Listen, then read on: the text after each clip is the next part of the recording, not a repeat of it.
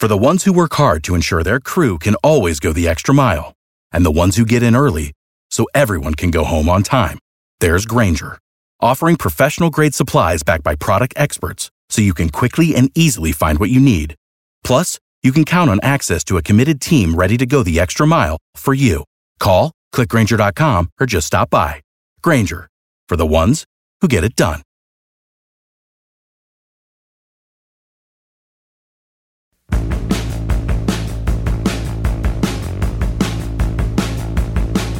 Well, hello everybody. I am Matt Williamson. How's everyone doing this wonderful day? And here's what we're doing today.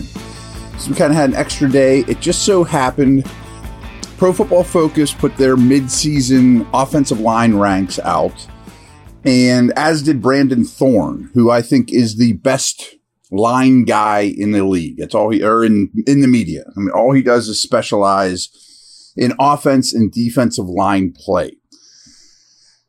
While I think he's the best, I don't agree with his ranking for the Steeler O-line. So we'll start with Brandon, who does great work. Go check him out on Twitter. You'll be very impressed with his breakdowns. Really studies it. Much more than I do, of course. But he has the Steelers currently as the 31st best offensive line in the league. I think that's far too rough, to be very honest with you. There are so many bad ones. I mean, the Giants haven't blocked anyone all year, and there's so many bad ones. He has Washington at 32, just for frame of reference. They give up 6 sacks a game, But anyway, this is what he said about the Steeler rankings or the Steeler line right now. And I agree with what he says quite a bit, to be honest with you.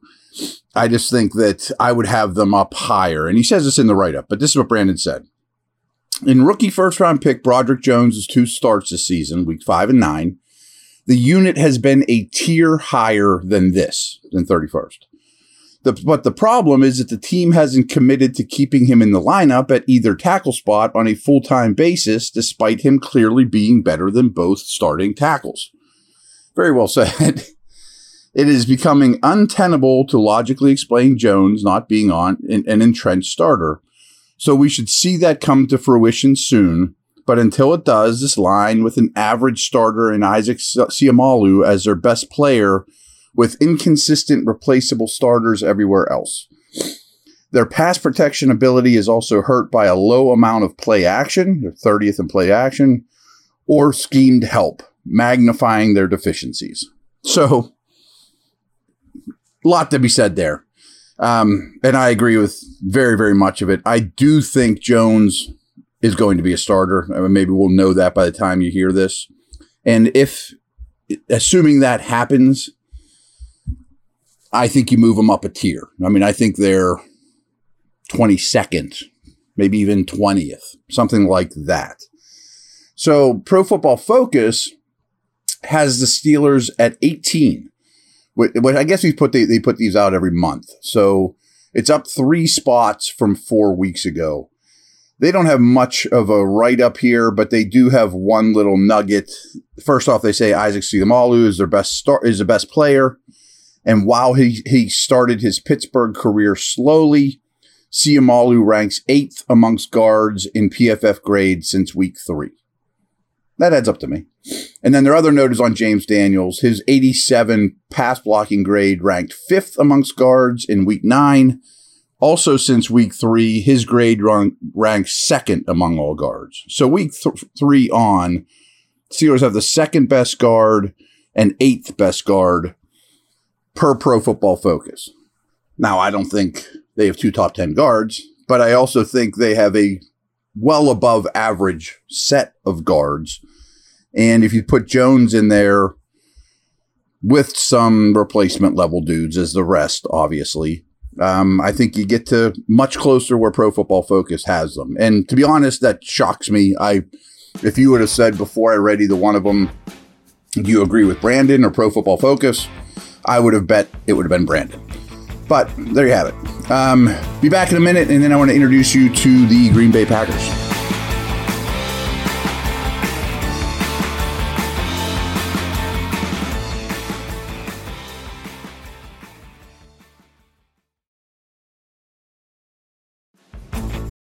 For the ones who work hard to ensure their crew can always go the extra mile, and the ones who get in early so everyone can go home on time, there's Grainger, offering professional-grade supplies backed by product experts so you can quickly and easily find what you need.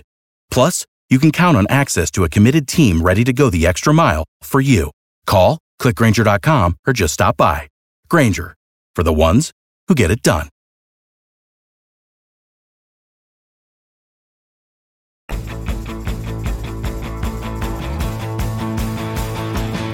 All right, just some general stuff, matchup overview stuff here. Steelers are 3-2 at home. Green Bay is 1-3 on the road and have lost 4 of their last 5 games in general. Steelers are 12-5 in their last 17 games. Steelers have a minus 30 point differential, while Green Bay surprisingly has outscored their opponents by 1 point. We'll get to that in a little bit here. Here's the key. When you look at Packers stats, please never, ever, ever forget this. Per EPA, which I think is the best judge of what teams are good, what quarterbacks are good, etc., only the Saints have played an easier schedule than the Packers thus far. The Lions is really the only hard team they've played against, and they're still not doing well. So a lot of their stats, I think, are a smidge inflated. Steelers' opponents average 42.6 more rushing yards and 56.1 more passing yards per game than the Steelers. Steelers' opponents have produced 40 more first downs and have run 70 more plays. So that's pretty significant stuff. The Steelers' time of possession sits just over 27 minutes, where the Packers are a little over 28, both below average, obviously. 30 is average. Got lost here on my page. Here we go. The Rams could produce just 10 first downs and held the ball for just 24-44 last week in a losing effort in Green Bay. We'll get to that too. I mean, they started Brett Ripien. He was so bad, they cut him the next day and signed Carson Wentz. The Rams I'm talking about. So here's some turnover differential stuff. Only the Bengals have a better turnover differential than the Steelers, which is at +8. Green Bay's at -2. Only 2 defenses have more than the Steelers' 16 takeaways, while Green Bay has only taken the ball away 8 times. Steelers have double the number of takeaways. Pittsburgh has a league-leading 8 fumble recoveries compared to just 3 for the Packers. Meanwhile, the Steelers have only turned the ball over on 8 occasions. Both teams have lost just 2 fumbles, which is best in the NFL. The Steelers had a takeaway on 17.6 of opponent drives, second highest in the NFL. No team has gained more EPA from turnovers this season than Pittsburgh. So they've benefited from turnovers more than any team in the league. Steelers are committing 5.8 penalties per game compared to 7.5 by Green Bay, which is the highest in the league. The results in 49 penalty yards per game by the Steelers compared to 60.1 but for Green Bay. But the Packers' opponents have committed 62.8 yards per game in penalties, which is second most. So their opponents are being penalized a lot. Steelers' opponents are 6th most. This is crazy. So Steelers average 2.6 points per first quarters of games. That's terrible, as you would know. I mean, at that pace, you get 11 points a game, 10 points a game. Steelers, Green Bay's noticeably worse. They're at 1.6 per first quarters of games. Second quarter, Steelers come in at 4.3. Packers are at 2.9, which is the worst in the league. So they average 4.5 points per first half of games, Green Bay. Steelers give up 8.1 points in the second halves of games, while Green Bay scores 15.5 on average in the second half, which is most in the NFL. Night and day splits for the Packers here, first half or second half. The Packers average exactly 4 yards per rush attempt. They also allow exactly 4 yards per rush attempt. However, their opponents average 23.6 more rushing yards per game. The Packers also average 6.6 yards per pass attempt, and they allow 6.7. So their rush attempt, pass attempt are carbon copies, defense and offense, basically. 0.1 yards off. In terms of total EPA, in Week 9, Jordan Love was 7th amongst all NFL quarterbacks, and Kenny Pickett was 9th. There was a lot of bad quarterbacks playing last week, though. Jaylen Warren was 6th amongst all ball carriers, and Deontay Johnson was 7th amongst all pass catchers. The Packers are averaging just under 60 plays run per game. As of the Steelers, they're at 59.4 as opposed to 59.9. That ranks 26th and 28th, respectively. The Packers' opponents are averaging 65.5 plays per game. Pittsburgh's opponents are averaging 68.1. That ranks 25th and 30th, respectively. Something has to give. 53.5 of the Packers' set of downs reach third down, 30th in the NFL. 54.2 of the Steelers' set of downs reach third down, 31st in the NFL. So these teams get to third down all the time.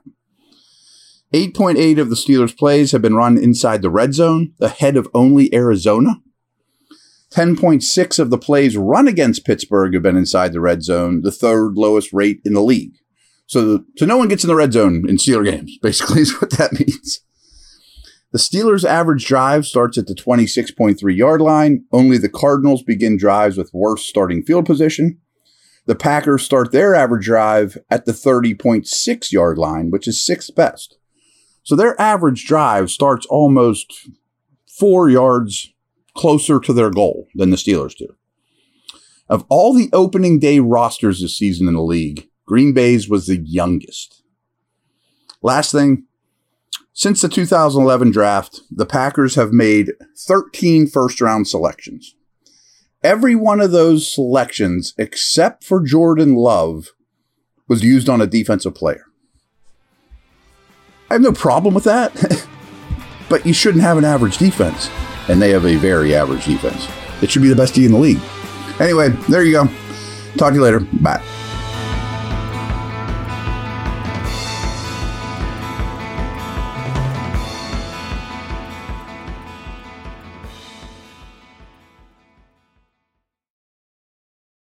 Without the ones like you, who work tirelessly to keep things running, everything would suddenly stop. Hospitals, factories, schools, and power plants, they all depend on you.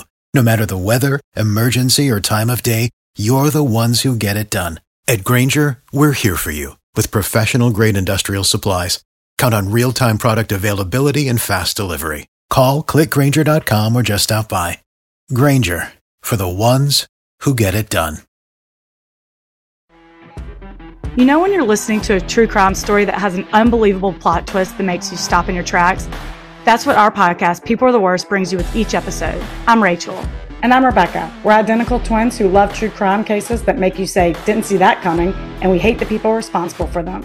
Listen to People Are the Worst now on Apple, Spotify, or wherever you get your podcasts.